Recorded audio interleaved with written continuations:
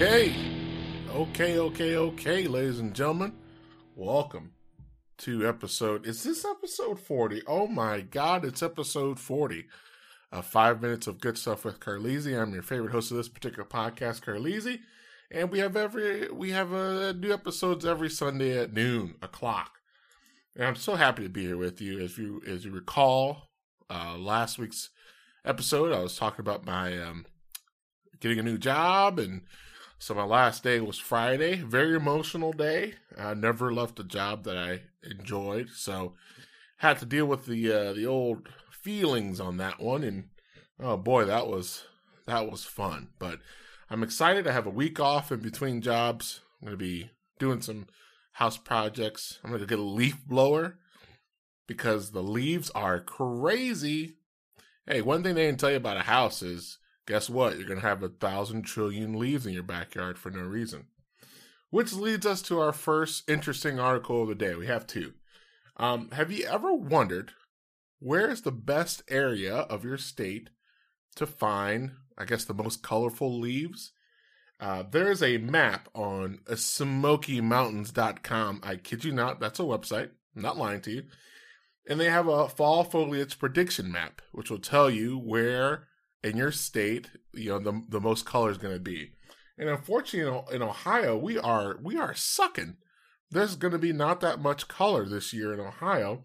And in fact, I was talking with some friends about how the leaves aren't changing colors. They're just falling off the same color they were on the tree. But if you're in northeastern Ohio, you have a better chance of a little bit more color than anywhere south Ohio. So go check that out. Maybe if you live in the other states, you may have more colors. I mean, there's some states that are like, you're going to see crazy colors, but they're nowhere near me. So we ain't going to see too many leaves turning brown over here. In other news, I found something very interesting that I like, that it's taking a stand on violence in a whole new way.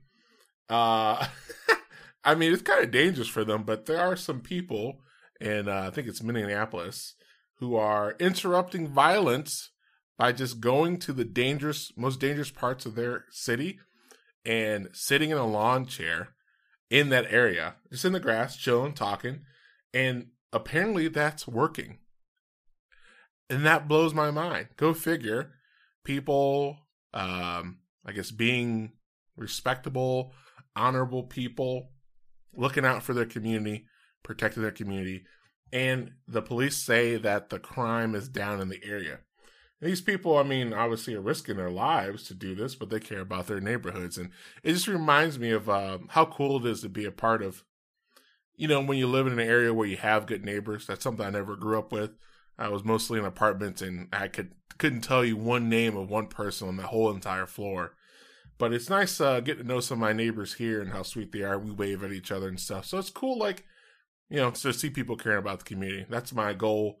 I want to try to learn a little bit more about, all the voting and all that stuff. And what the heck is issue 53? I need to vote on that. Yes or no? The sign is telling me yes. Why? You ever feel that way? I don't know. That's just me. But that is a cool article. They are interrupting violence one lawn chair at a time.